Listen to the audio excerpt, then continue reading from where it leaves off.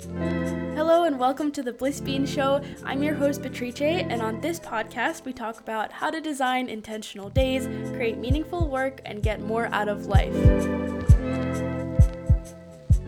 Welcome back to the show. Today, I'm talking to Amy Giddon. Amy is the co-founder and CEO of Daily Aloha, and if that sounds familiar to you, it's because I've partnered with them in the past. Daily Aloha is this really cool app where you basically answer a daily prompt and you contribute to a wall of responses from people all around the world. So these prompts can be anything like the most meaningful gift I ever received was blank, or I feel a sense of purpose when blank. So it's all very positive, very on brand with the Bliss Bean. So today we're going to talk about her story with starting this company, how to use social media in a healthy way, and how to deal with loneliness, especially at this time. So thank you so much, Amy, for being here with us today, here on Zoom. I am super excited. So excited that we connected. Yes. We are on brand with each other. Yeah, we're a perfect match. So first of all, I know that you started out in your career as an executive and management consultant. So can you tell us more about how the idea for Daily Aloha came about and how you made that jump? Absolutely. It was quite a jump, let me tell you. And I feel like I'm still leaping every single day. Yeah. But yeah, I started my career in management consulting with a big global consulting firm.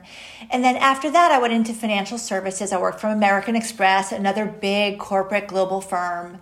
And I have to say, I'm really grateful for those years because I really learned so much about being in an office, working with a lot of other people. I learned a lot about myself. I learned how to be a leader.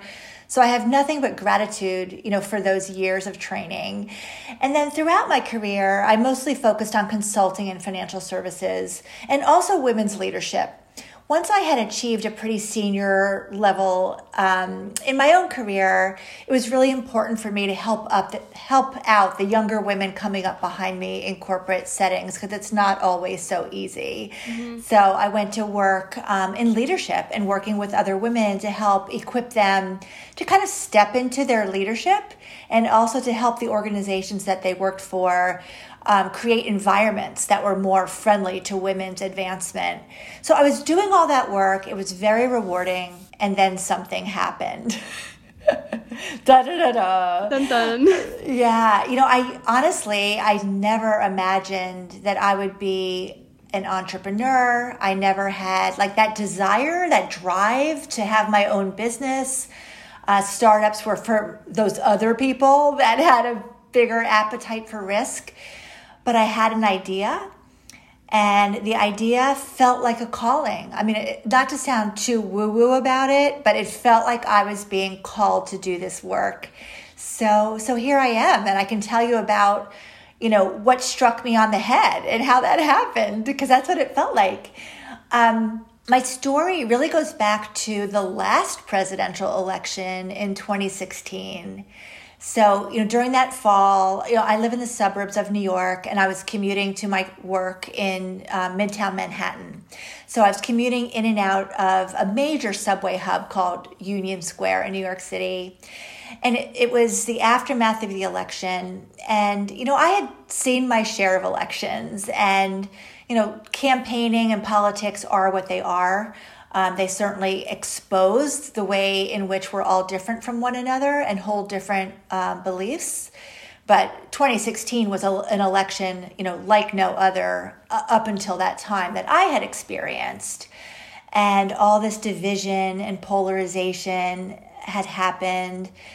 And the dehumanization that came with that, like the us versus them and the othering that happened. And that just goes so counter to my personal belief system and the values that I hold the dearest. I believe that everyone belongs, and the way to belong is for everyone to feel seen and heard and valued for whoever they are and whatever they are. So that situation in the aftermath of the election just challenged everything that I really believe in. And I was feeling so heavy-hearted with that, really heavy. And even the people in my world that tended to believe what I believe politically, I didn't like the way they were othering the other side. right? There was enough of that to go around. So feeling this weight, and I had this experience that was like a lightning bolt in the subway station in Union Square where I was commuting every day. This very simple Post-it note project started blossoming across the walls of the subway station. And because I was in and out of that subway 2 times every day, I saw it advance from this little patch of Post-it notes to what ultimately was 50,000 Post-it notes. Wow. I mean, you could see my office a little bit. It would have wrapped around probably a dozen times. It was like farther than the eye could see. Mm-hmm. And not only was I captivated by the visual impact of this collective project, but I started witnessing how all these passersby interacted with the experience and how they were transformed by the simple act of participation.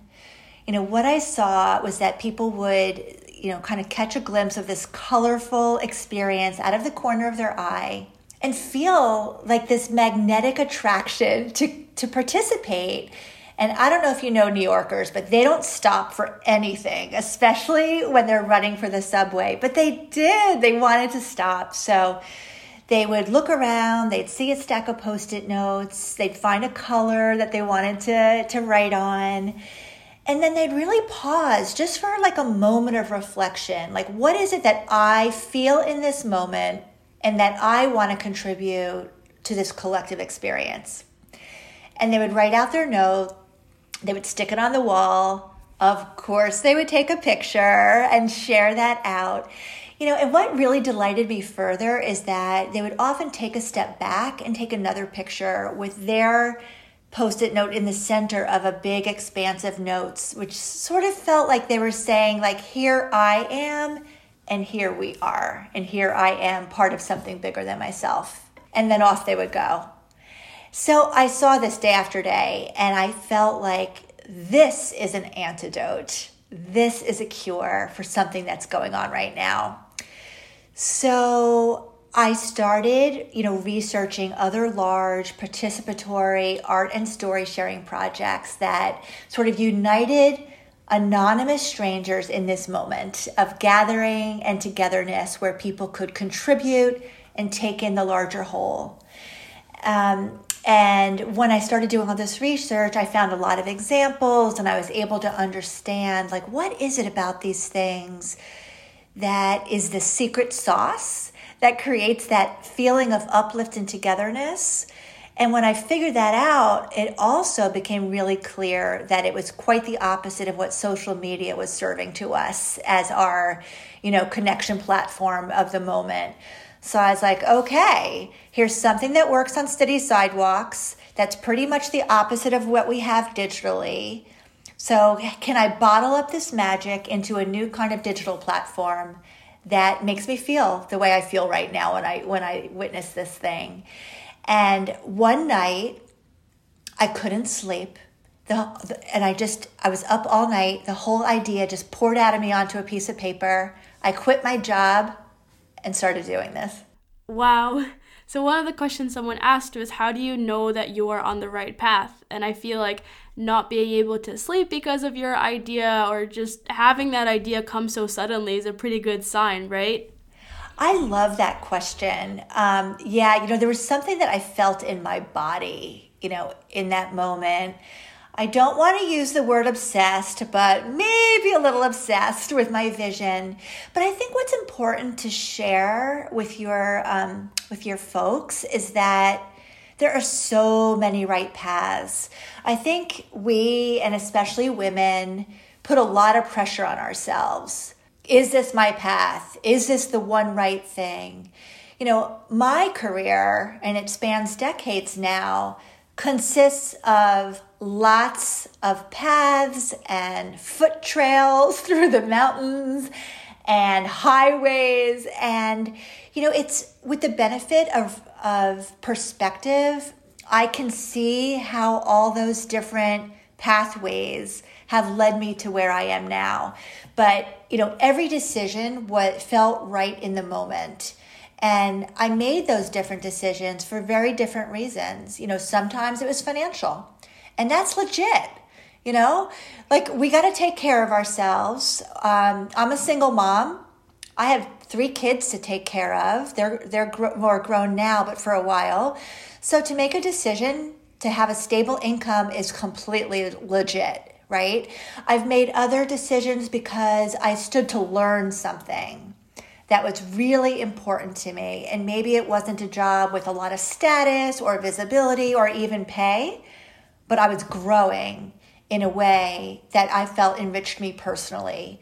And then I've taken other roles that came with status and positional power and influence. And that felt great and right at the time. So there's lots of right paths. There's not one. They might all lead somewhere or they might not. One thing that I love from Sheryl Sandberg's book, the Lean In book that you might know, she talks about not climbing a career ladder, but careers as jungle gyms. Do you remember that? Yeah, I love that, right? It's very empowering. There's not just like one rung and the next rung, right? So it's a great question. And I guess I'd like to just give us all permission to feel like we can keep changing our mind, and what's right in the moment may not be right in the next moment. But I guess, I would also like to share that in that moment, I think it really helps to get clear on if you have a decision to make about the path that you're on, to just get quiet with what matters to you. Think about finances, think about personal growth, think about, what's going to advance you in status and influence, if that's what you care about. And think about how your career choices fit into the broader priorities of your life. And so just get clear on what matters, so that when you're faced with options, you can be rooted in what you've already determined matters most and not get swayed by what someone else thinks is best for you. Yeah, I really love that part of her book, because she was talking about how, like, if you're in a career, the next step isn't necessarily to get promoted in that same career or that same company. Wherever you are, you're learning skills, and you can probably apply those to climb to a lot of different parts of the jungle gym. I was also curious, you were talking about doing research on different sorts of public art projects that have been done, and the one that I immediately thought of and that I've really enjoyed is the Humans of New York project, where the photographer would go around New York. Somehow all of these public art projects seem to take place in New York, but he would go around and take photos of people and then have a conversation with them and then share a small snippet of that conversation. And I thought that project was also really eye-opening because, like you said, we're so polarized, so we don't often take the time to look at other people's perspectives, but when we do, we realize that we're all actually really similar and that we're all going through difficult things in our lives. So what other projects stuck out to you from that research? I would love to share some, but let me comment on that one because I am with you. I am smitten by that project. I think the guy's name is Brandon Stanton, if I'm correct. Yes. And he started in New York, but then he has traveled all over the world. And I support him actually on Patreon because I think his work needs to be in the world. And I think what's really beautiful about his project, and maybe this is what speaks to you too, is that he takes a photograph, a really intimate photograph of a person in their sort of natural surroundings. They're not posed, they're not staged, they're not backlit, right? They're just like gritty and real. And he has a conversation with that person that reveals their vulnerability and their humanity. And when you read these stories, often you may not, agree with the point of view that they're talking about. But Brandon does such a masterful job at taking a peek inside their life experience that even if you don't agree, you understand the set of circumstances that might have led them where they are. And that is what empathy is all about, right? It's not always, if I were you, I would feel this way, which is a nice thought process, but it's more about, I can imagine what it's actually like to be you based on what your life experiences have been. And I think that that is the beauty in his work. And I have such deep appreciation for the visual and, written storytelling that he does that I think really humanizes his subjects.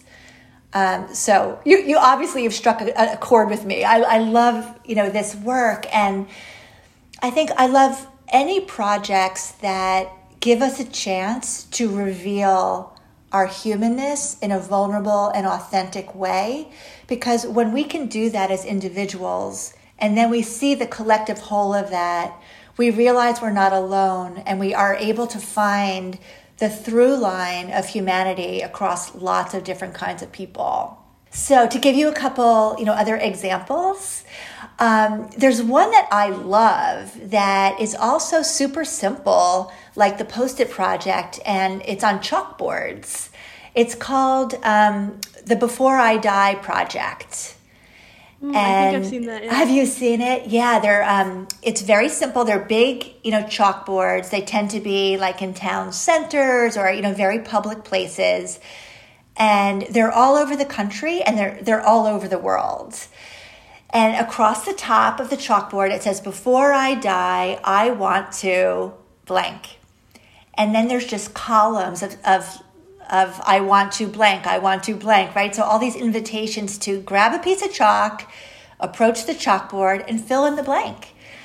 And that's such an interesting prompt, right? Because when you say to someone, "Before I die, I want to," you're kind of asking them for their dreams. Mm-hmm. It gets really deep and personal. It does. So I love that one. And chalkboards are a really interesting mode of expression, because what happens is, and I've seen other chalkboards too with different prompts, the lines get filled up and then people start writing all over and then people start erasing and writing over. So it's almost like you have this sense of being in the flow of time, right? Because there's things that are there right now. You see traces of things that used to be there. When someone's going to write over your answer at some point. So it kind of feels like you get embedded in the fabric of time. I know that sounds a little weird, but there's something about the layering of people writing on top of the same spaces that is pretty cool.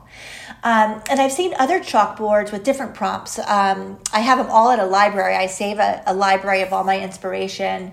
There's one prompt that if I had the courage, I would blank, which is another sort of deep invitation, because it's kind of asking you, what are you afraid of that you want to do anyway, right? So that's a really, poignant one. And I think that no matter what the avenue for participation is, whether it's a chalkboard or more of a narrative storytelling or Post-it notes, what I have found that all these projects have in common is that they create an environment for people to express themselves very authentically and very vulnerably.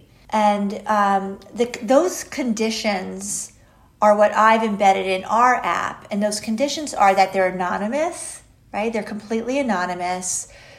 And they're open to everyone. You don't have to come with your own social network. Everybody is welcome to participate. And not only that, but there's no status or popularity. So if you choose to participate, you matter just as much as everybody else.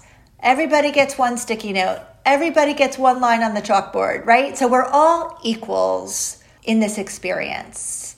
And then the last element is that there's no judgment. There's not feedback, of any kind. So not only is everybody welcome to participate and everybody matters the same, but everyone's contributions are seen and heard equally and without, likes or whatever measure of status happens. So when I saw that, I was like, oh, this is really interesting. Anonymous, no judgment, no status. Those seem to be the conditions that allow people to show up and participate really freely and vulnerably even.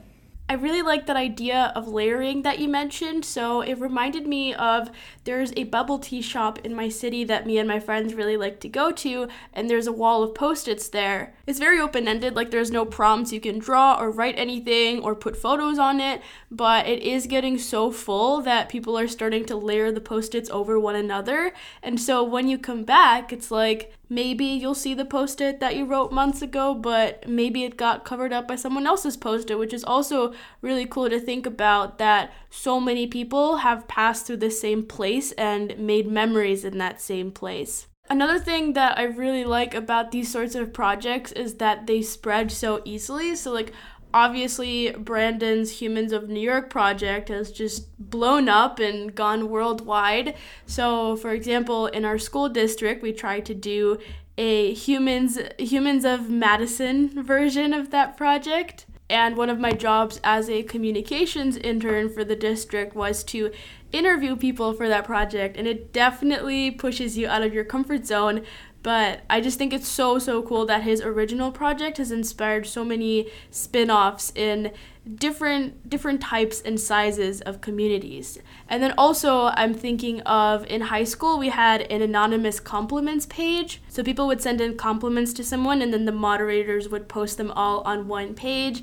I'm just thinking back in school now, like we could have implemented so many of the ideas like the Post-it wall project, or just making some sort of a message board in the hallways that people could write on as they walked past. So I think just the really cool thing about these kinds of projects is that there's such a low barrier to entry, and it's so easy to recreate that feeling of community wherever you are. I also then wanted to ask, what skills were helpful to you in starting Daily Aloha? So someone sent in a question and they asked if you had programming experience or management experience and how that helped you.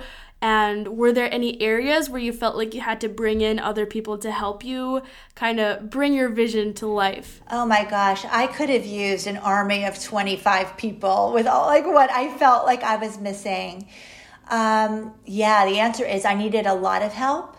And it's interesting because, you know, I had so much business experience and leadership experience, and not much of it is helpful in a startup right now. I mean, there's some things that are helpful that I'll tell you, but it really felt like starting all over again.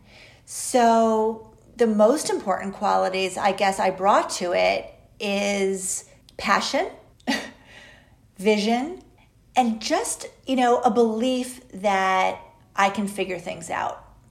And I guess it's probably fair to say that my belief in myself, that I can figure things out, is what I brought from all my experience, right? Like, I've seen a lot of problems and I've confronted a lot of things, and I've often not known how to solve them. But over time, I started just believing in myself that there is an answer to every problem.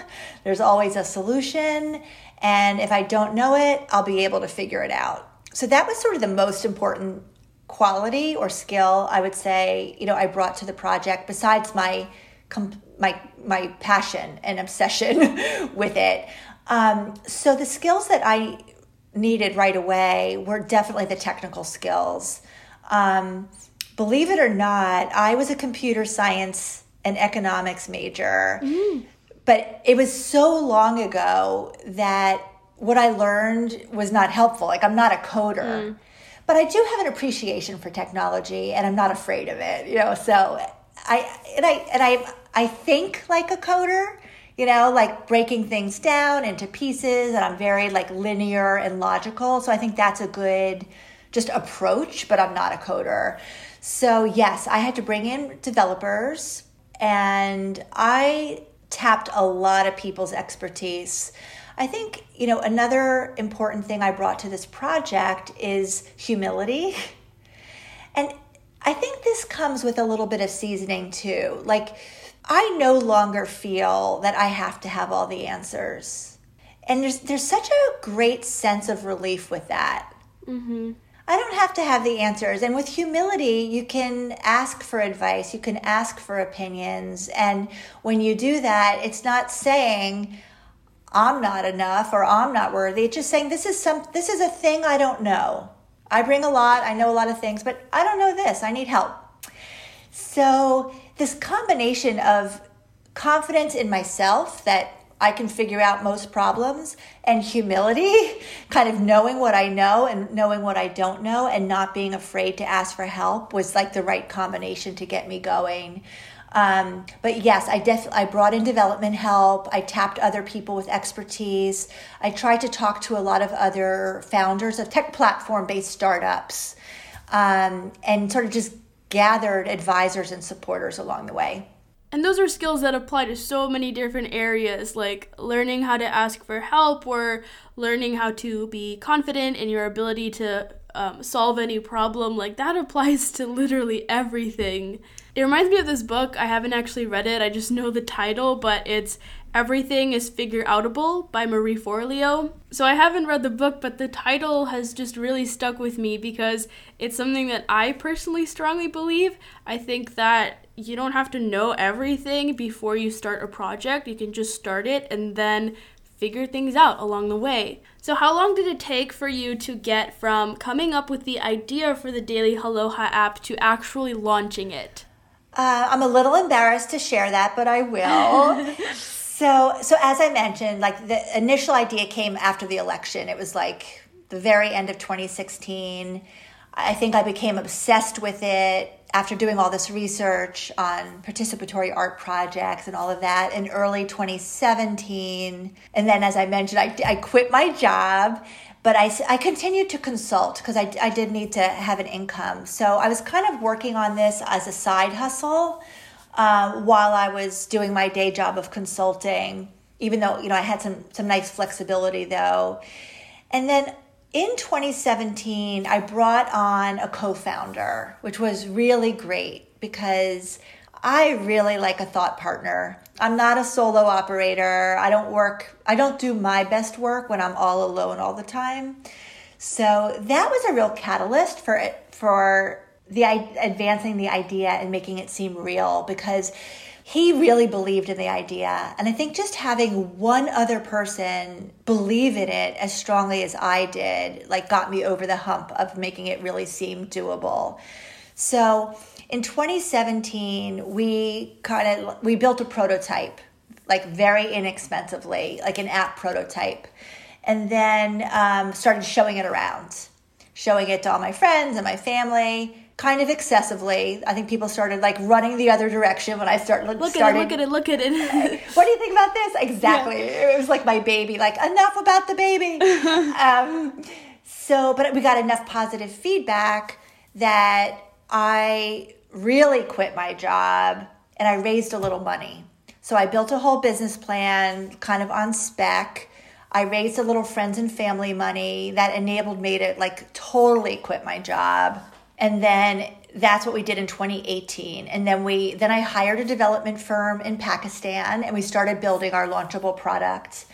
And we launched in May of 2019. So it's been 18 months in the market already. Mm-hmm. So it took us a while. So I started in early 2017, launched, mid 2019. But it wasn't my only focus until like midway through 2018. So it's a great question. I shouldn't say like I'm a little embarrassed about it because your path is your path, right? Mm-hmm. I think that when in the startup world, especially like in the Silicon Valley startup, move fast and break things culture, everybody seems like an overnight success and they launch something in 30 days and it goes viral and now they're a unicorn, right? Yeah. Okay.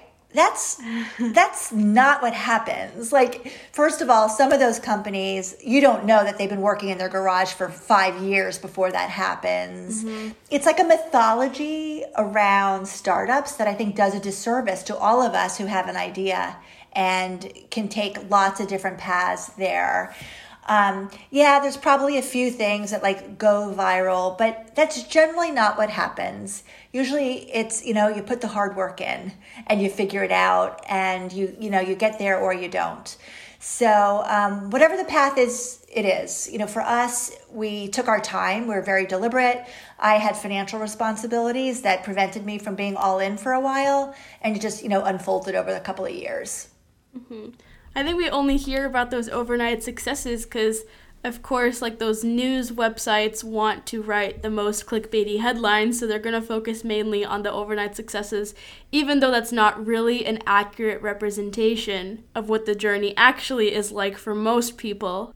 So then I have two small questions. So first, I was wondering how you met your co-founder or decided to start working with them, because I feel like a lot of people, including me, really benefit from having someone to bounce ideas off of and just to work together with and share the workload. But how do you find someone and make sure that your vision really matches their vision and that you can successfully work together on a project as big as this? That is such a wonderful and important question, I think, for anyone who's going into partnership. Mm-hmm. So, and it's interesting that you're asking me now because we are no longer partners. So I can tell you a little bit of like the whole arc of the story. Okay. So he is a family friend, and we were on the board of a nonprofit together. So I know him because our kids went to school together, and our daughters are very close friends. So it's really nice. Like we met cute, right? We met through our daughters, and our families are friends.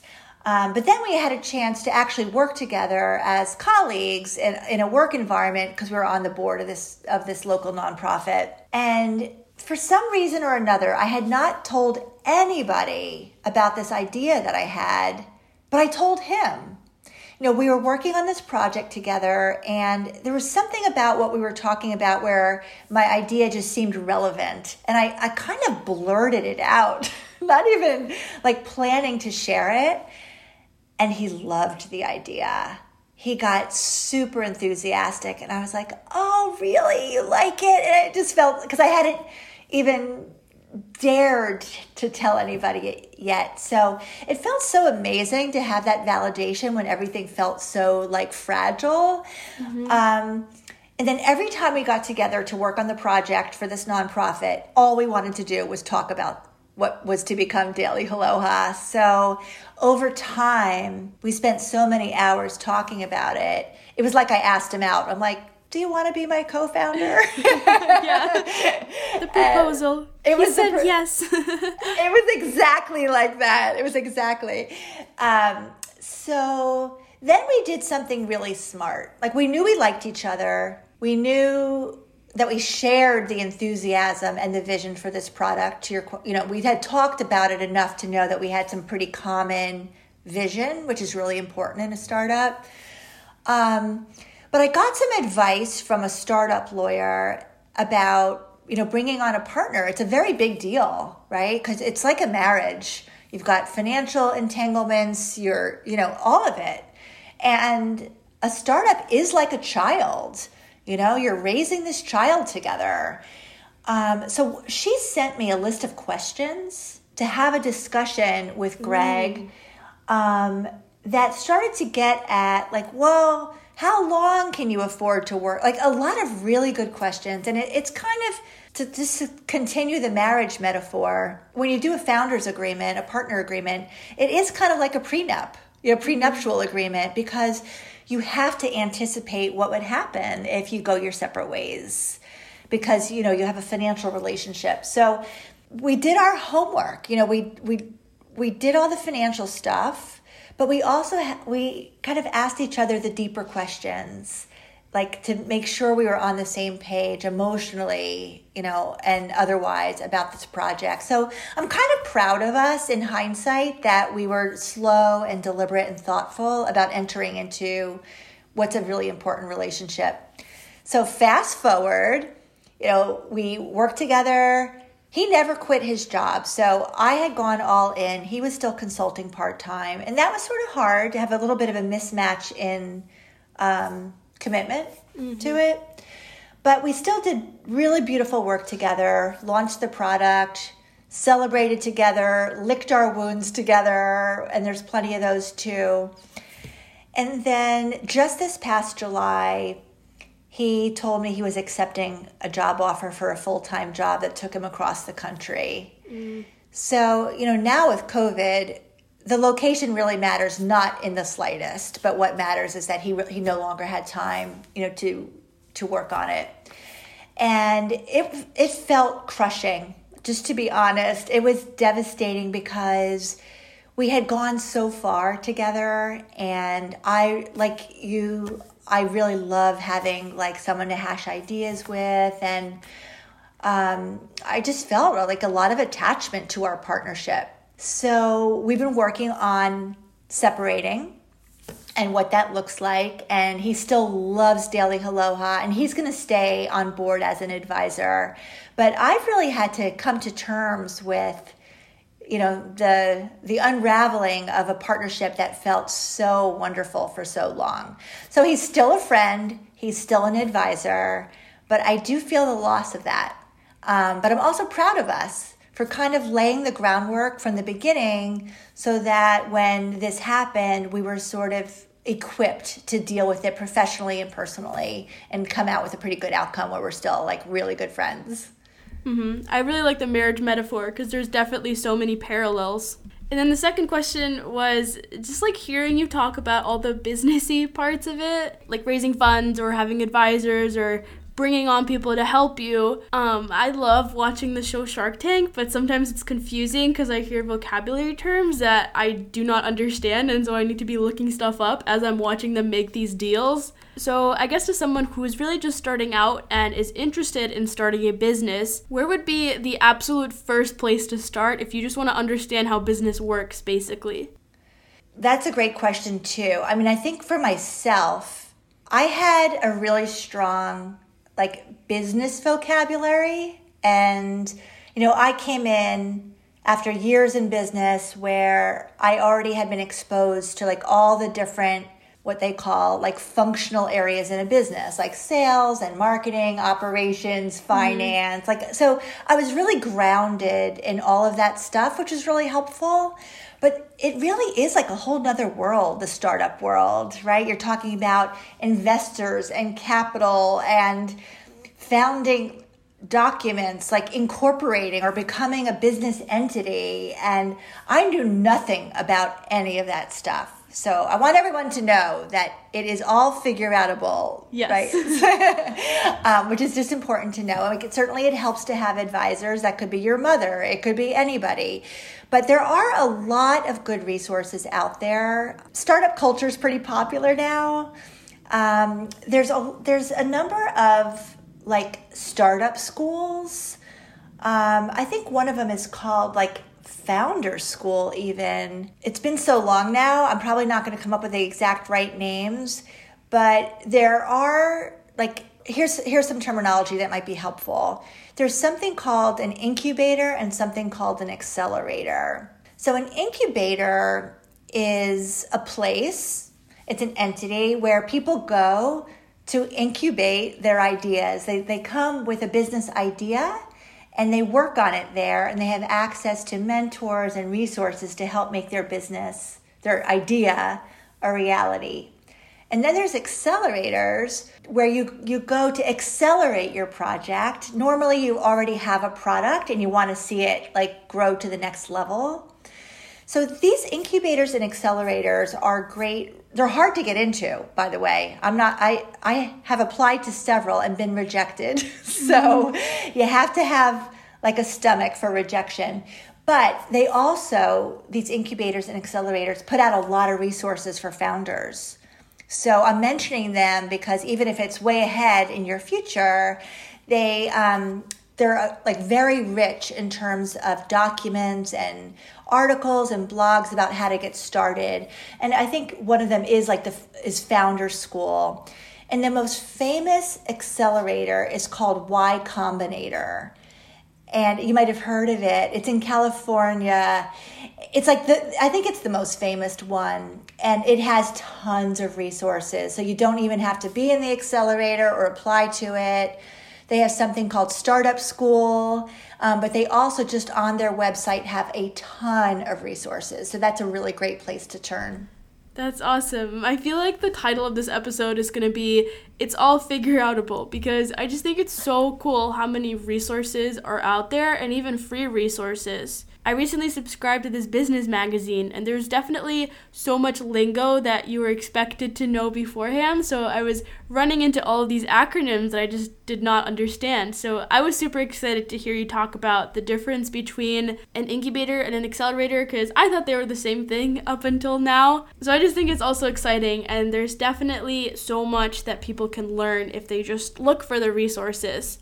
So I want to actually move on to talking about the importance of connection. So when I posted on Instagram asking for questions for this episode, someone actually asked, why aren't we able to talk to other people on the app? So there are actually some interactive features. So for example, when you send a daily aloha, you receive someone else's, and then you can react to it from a list of pre-written responses. And so, in my view, connecting individually isn't really the point of the app. So I was wondering, was the app intentionally designed to limit certain kinds of interaction and to make it less addicting than certain other kinds of social media apps?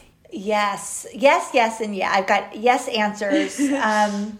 So there's so many ways to answer this. What I would say is I was very literal in terms of translating these participatory art projects into an app. Because what I felt in those moments, like looking at the chalkboards, looking at the sticky note walls, looking at Humans of New York, right, is that there's something really connecting in participating in this shared experience among anonymous strangers and never talking to them. So what these projects have in common is that you're united in reflection on a theme or a question, asynchronously, not even at the same time. You could have walked by yesterday and I walked by today, right? But we have this thing in common. We were drawn by something that we wanted to reflect on and respond to. Mm-hmm. And then we had the opportunity to connect our own reflection and thought with those of all these other anonymous strangers. And I felt that even though I wasn't communicating or even knew who those other people were, I felt a sense of connection. And I felt it because I took a moment to get to know myself a little better and then enriched my own reflection with the thoughts of these other folks. Now, it's a really obvious question for our app. Why not take it a step further and let people actually communicate with one another? And I do get that question a lot. There's certain participants in our app that have asked me for that. And what I generally say is, not now, maybe later. It's not who we are right now. So here's another way to sort of describe my feelings about that. So when you think about connection and belonging, right, and you think about those things as the solution for loneliness and disconnection, right? We're wired as humans to connect. Feeling like we belong is as important to us and as nourishing to us as food and shelter. We need it. And the way we feel connected comes in all these different layers. At the very, what I call kind of the top of the stack is our most intimate relationships, right? It's the people that you trust, that you're most vulnerable with. They might be a family member, a partner, right? People that are really in your inner circle. And then you have this next layer of social. These are your friends. These are people that you have experiences with, you have fun with, right? You have common interests. You do things together. That's sort of your broad social network. And then the next layer I call community, right? So this is people that you may or may not know, but you are united in either shared purpose or some kind of affiliation to one another. So one community might be the people in your town. Another community might be the students in your school. Another community might be your colleagues in the workplace. Another community might be a club that you're in. So there's something that binds you together, but they're not necessarily your friends, although they might be your friends. And then there's this other layer that I call the collective, which is kind of feeling part of the human condition. Some might call that like a spiritual connection. It's sort of a recognition that we're all connected and we're all human.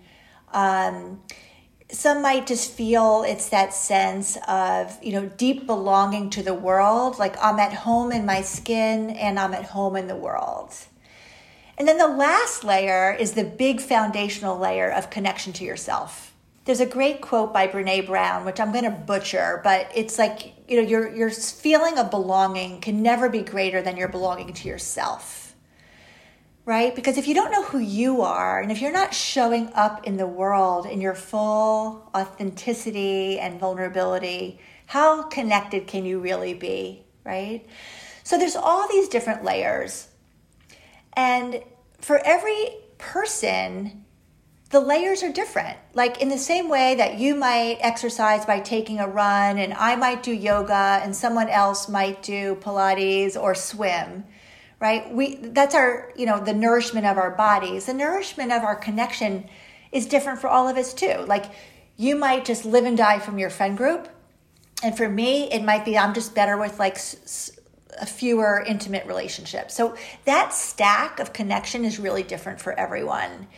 So my app operates at the lower level of me and the collective and community.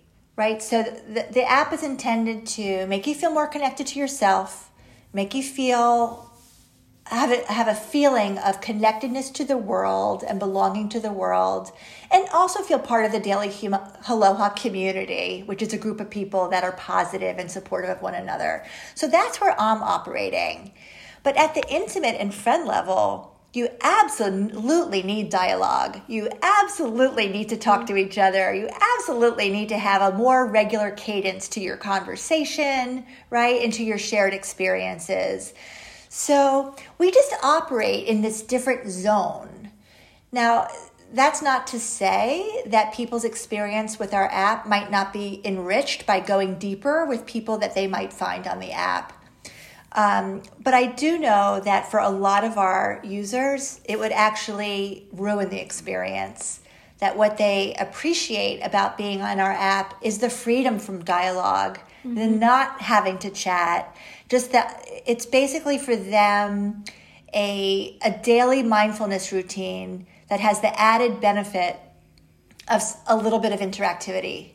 But it's really more about personal reflection, a mindful moment, that also feels connective, but it's not where they're looking to make relationships or dive deeper into conversation. So maybe it's in our future in some small way, but I also know that for many, the simplicity and ease and safety of the daily 5-minute experience would be, denigrated by kind of encumbering it with this other layer.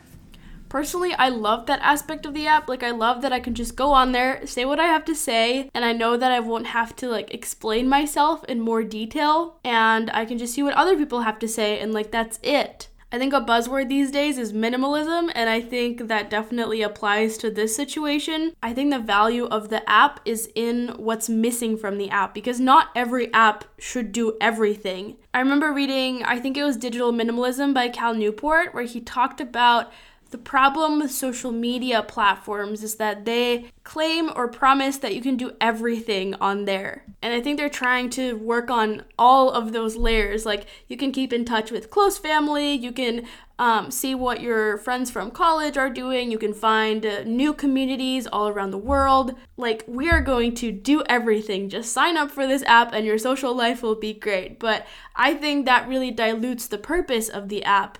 I've been seeing people frustrated with Instagram these days, for example. I remember getting an Instagram account in middle school, and it was really so simple. It was just sharing craft projects with my classmates. That was it. And then it has grown and grown so much, and recently people have been upset that they added a shopping feature and put that right where your thumb is very likely to click it. And so I think these platforms are just becoming so bloated with features, and I think that Daily Aloha is actively working against that.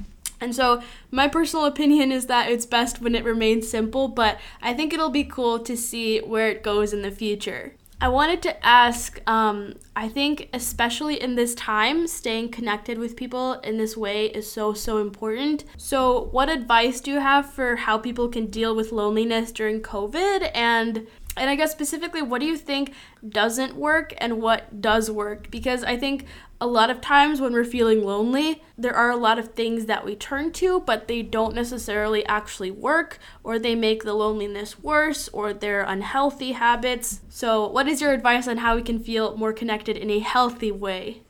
Oh, yeah. This COVID thing, I'm over it. I don't know about you, but yeah, it's been really challenging for a lot of people.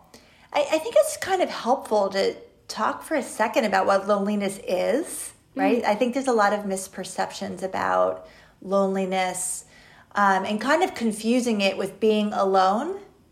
I think probably a lot of listeners and certainly myself can relate to the idea that you can feel lonely in a crowd, right? So you can be alone and have beautiful, nourishing solitude and not feel lonely at all. And conversely, you can be with a lot of people and feel deeply lonely, right? So loneliness and solitude are not this, aloneness are not the same thing.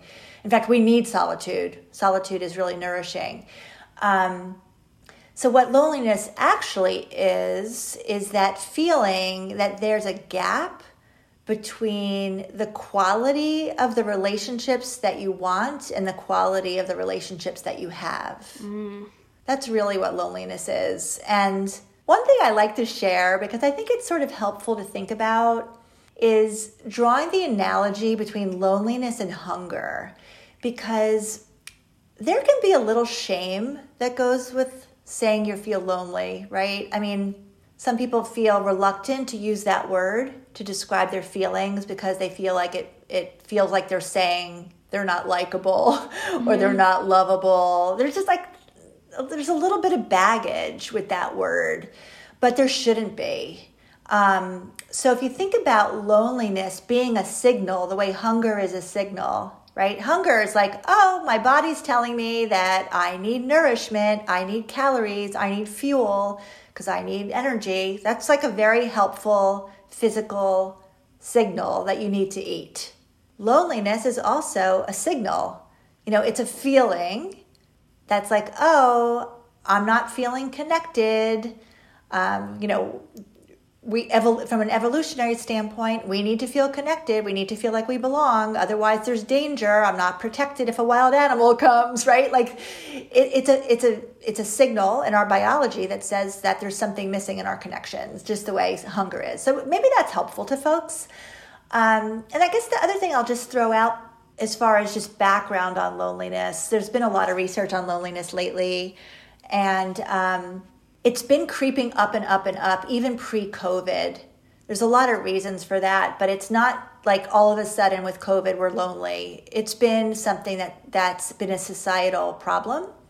In fact, it might have been last year or even the year before that in the UK, there's now a minister of loneliness. Like, it's really deemed a public health problem because not only is it pervasive, but it's also linked to a lot of mental, physical, and emotional harms, right? I think it was determined to be worse for you than smoking 15 cigarettes a day.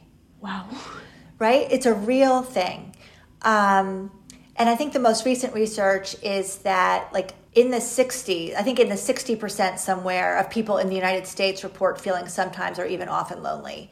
So if anyone listening feels lonely from time to time, just please know that you're not alone and it's not your fault.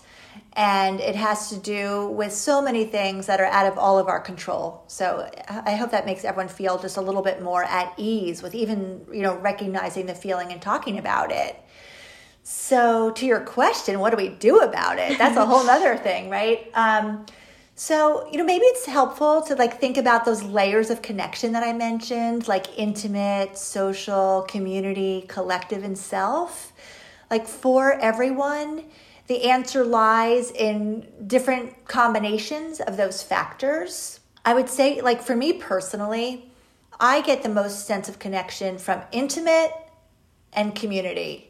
I love my friends, but that's just not what's most important to me. And self, by the way, which we all need to focus on. I feel connected when I am in conversation with people that care about what I care about.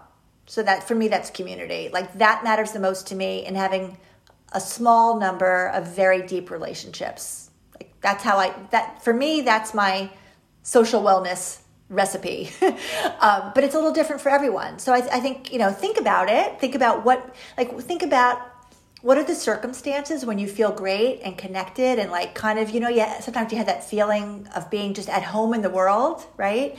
So what's happening when you feel that way? You could be alone and feel that way, which is beautiful. Maybe it's solitude. Maybe it's reflection. Or maybe it's when you're with your best friends and you're, laughing your butts off. Like whatever it is, it is. And then if you're feeling lonely, it's telling you that you need more of whatever that thing is. I think that social media has become a little bit of a crutch. So here we are in COVID, right? We can't do what we used to do. We can't go to the movies. We can't do so many things that might have been where we can't go to meetings in person. So technology has become both our lifeline and our anchor, right? So I think what's important, thinking about technology in the overall picture of loneliness, and specifically like these feelings during COVID, is to have a lot of intentionality when it comes to, I guess I'm going to go back to another food thing, your media diet, your digital diet, right? So in the same way that you don't like sit down and just graze all day because you feel yucky. It's like you've got your meals, you kind of know, you plan them out, and they're meant to be nutritious and delicious. Like you approach eating with intentionality. You should approach your interaction on tech with intentionality. I mean, look, I'm guilty too. I will be on Instagram and be like, oh my God, I just lost half an hour of my life. What the heck was I doing, right? So it's all about coming to your technology, and especially social media, with intention. Like, what are you trying to do? How long am I going to do this for? And then also just noticing how you feel afterwards. Do I feel better? Do I feel emptier? Do I feel more alone? Do I feel more connected? So observing yourself and how you feel, and just noticing. Notice in the moment and afterwards, what did that do? What did that actually do for me? And another thing I'll throw out is that Facebook did a bunch of research last year about social media use and mental health. And the answer is, it depends, right? And a lot of it, in terms of whether social media use makes you more emotionally, and like, does it improve your emotional and mental well-being, or does it take away? The answer is it depends. And one of the things it depends on is how you use social media. And what Facebook found is that if you're just scrolling and not contributing, it's way more harmful to your mental health than if you're posting, if it's a little bit more interactive, you're creating and consuming. So I think we all know the term doom scrolling now, right? Mm-hmm. Right? So that's just like this empty scrolling. That is the worst thing we could be doing. I definitely notice that when I'm participating in social media for my blog, it's a completely different experience to when I'm just like tapping on Instagram because I'm bored and I want to scroll. Like, it's a completely different experience to actually create something and put it out there rather than just mindlessly consuming. And yeah, I think I've seen that study as well. I believe it was mentioned again in Digital Minimalism by Cal Newport, so that book is just so applicable to this entire conversation that we've been having. I remember reading somewhere else, I think it was a book about happiness and why people in Denmark are happy, but they talked about a survey where they were trying to rate people's level of happiness. And to survey how happy people were, the main question that contributed to that was just how satisfied are you with your relationships? And just that one question pretty much determined how happy people were. Like, they barely had to ask anything else because everything depended so strongly on their response to that one question, which I thought was so interesting. And I also really like that comparison of loneliness being like hunger, because hunger feels like more of a physical experience and loneliness feels like more of a mental experience. But I think everyone is becoming more and more aware of how linked those are. And that's really helped me to be more understanding with myself, because I always tend to be kinder to myself regarding like physical issues, like being physically tired or physically hungry. Like that makes sense to me. But then if I'm feeling lonely or more mentally tired, then sometimes I blame myself, and I feel like I'm doing something wrong. So I just think it's important to recognize how intricately linked our mental and physical states are, and be as kind to ourselves on the mental level as we are on the physical. So finally, I wanted to finish out with a lightning round with a couple of quick questions. So the first question is, what has been your most important or helpful habit lately? Okay, I have a new one. So I'm so excited that you're asking me this question, because I just got this one and I'm kind of loving it. So, and by the way, I'm at risk of digital burnout all the time. So like, I'm really taking this stuff to heart, especially having a tech product. I'm online, I'm on screens a lot. Mm-hmm. So I have to be really disciplined about also listening to my body, but listening to my mind and my heart, and being kind and taking the space and time I need. So I've developed this habit now when I'm feeling a little digital burnout. Mm-hmm. So here's what it is. It's called 5, 4, 3, 2, 1. And it's meant to get you reconnected to your body and your senses, which is a great way of connecting with being present. Okay, so you just take a minute, take a pause, and you note 5 things you see in your environment. Okay, so you do that. And then 4 is 4 things you hear. And sometimes you really have to strain, because it might be something very subtle, like the hum in your house of the refrigerator or whatever it is, okay? 3 is touch. 3 things where you have a physical sensation. It could be your butt in the chair, your clothes, your headphones, your cat in your lap, your whatever it is. 2 gets a little harder. It's smell. 2 things you smell, you can sort of detect in the air. And 1 is taste. So you go through 5, 4, 3, 2, 1, see, hear, touch, smell, taste. And it connects you to your senses, to your environment. It doesn't take long, but it's pretty beautiful. I love that idea. It's like meditation, like a lot of guided meditations that I've done. A lot of times meditation to me feels too open-ended, like I'm just supposed to sit here for 10 minutes. What am I supposed to do during that time? And so I really like meditations that kind of have prompts to guide me. How about, what is a book that you would recommend to our listeners? I must admit, I have had trouble reading books lately. I think it's a sign of the times and just feeling a little overloaded. Mm-hmm. I used to always love reading novels. And now also because of my work, I read a lot of nonfiction. But what I found lately is I've been reading a lot of poetry and essays. And I think it's just because I can read great, beautiful content in smaller doses. Mm-hmm. So I just traveled and I was looking for a book to bring. And I went back to an old book that I loved, and it was essays. And it was just perfect for where I am right now. And it's called Dear Mr. You. And it's by Mary Louise Parker, who is an actress. You might know her. She was in Weeds, and she's been in a lot of other things. So she's known to be an actress, but she wrote this book, and it's just a series of essays that are about her life and relationship experiences. And there's just something about it that I love. So, Dear Mr. You. Awesome. We'll put that in the show notes. And then to finish out, what is a favorite quote of yours? This is a really hard one. I love quotes. In fact, I post one most days in the app that relates to the question of the day. Mm-hmm. But the one that I come back to the most is one of many beautiful quotes from Maya Angelou.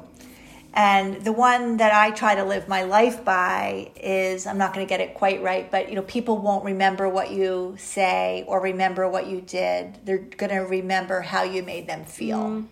And that's the one that I could read every single day and feel, uplifted and guided by that.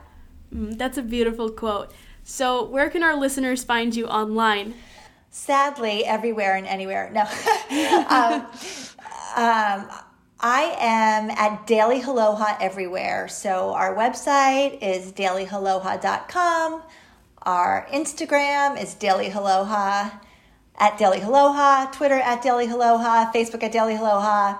So Aloha is HALOHA, and you can find us everywhere. Also on the app stores if you haven't tried it yet, or you can find your way to the app stores right through our website. It's right on the front page. And I'll just add for your listeners that we're a small, scrappy team. So if you write any comments in the app, on the website, on Instagram, anywhere, you'll get an answer from me. I answer everything personally and everything within a day. I love to stay connected to my community. So I welcome your community to be a part of my community. And then everywhere you find us, you also find me. Awesome. Well, thank you so much for being on the show today. It was great talking to you. You as well.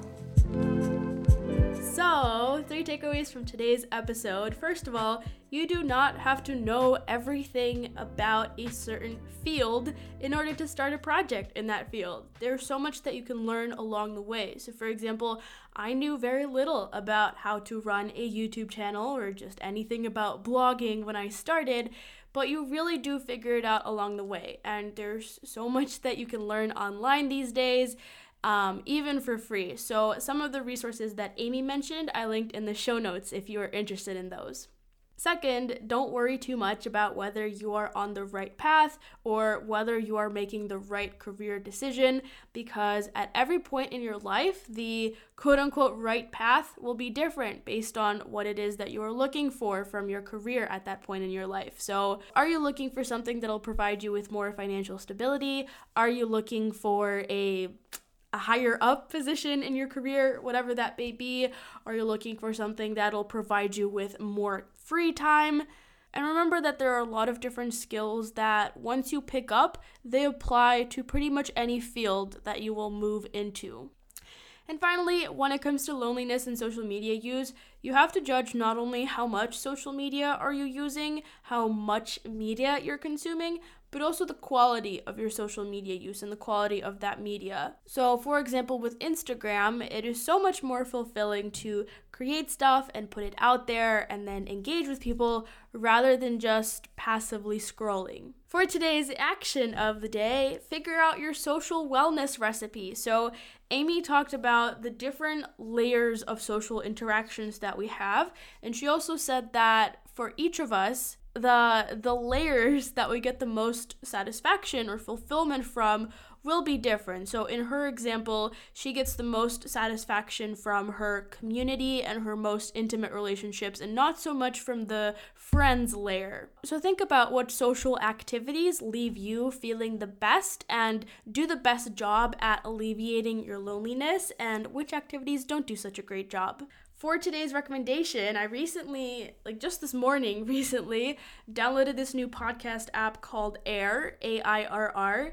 And so this app allows you to listen to any podcast that you already listen to on any platforms. But then what you can do is, as you're listening and you hear something that you want to save, it makes it very easy to just tap and hold and record a quote and then write down a caption along with that recording. So I've only taken 2 quotes so far, but I really like it because previously I had no system for recording anything that stood out to me in podcasts. So I think this will very much improve my podcast listening, and maybe it'll improve your experience listening to my podcast. The last segment is what is going on at the Bliss Bean, but not much is going on at the Bliss Bean, which is completely on purpose because I have decided to take a break in December. So no videos, no newsletters. There will still be podcasts. There will probably be some Instagram stories, maybe some Instagram posts, but otherwise I am taking it very easy, very chill. I spent today reorganizing a bunch of stuff, and I'm very excited for the behind the scenes stuff that I'll be able to work on this month and just have everything run more smoothly, and so that I can come back in a much stronger way in 2021. Thank you so much for your continued support and for listening to this episode. If you enjoyed this episode, please share it with your family and friends and leave a review on iTunes. You can learn more about The Bliss Bean and connect with me on YouTube and Instagram at The Bliss Bean and theblissbean.com. If you'd like to sign up to receive the show notes in your inbox every Wednesday morning, that's theblissbean.com/podcast. If you have a listener question, comment, or suggestion, you can send a voice memo to hello@theblissbean.com. Thanks so much for listening. See you next week.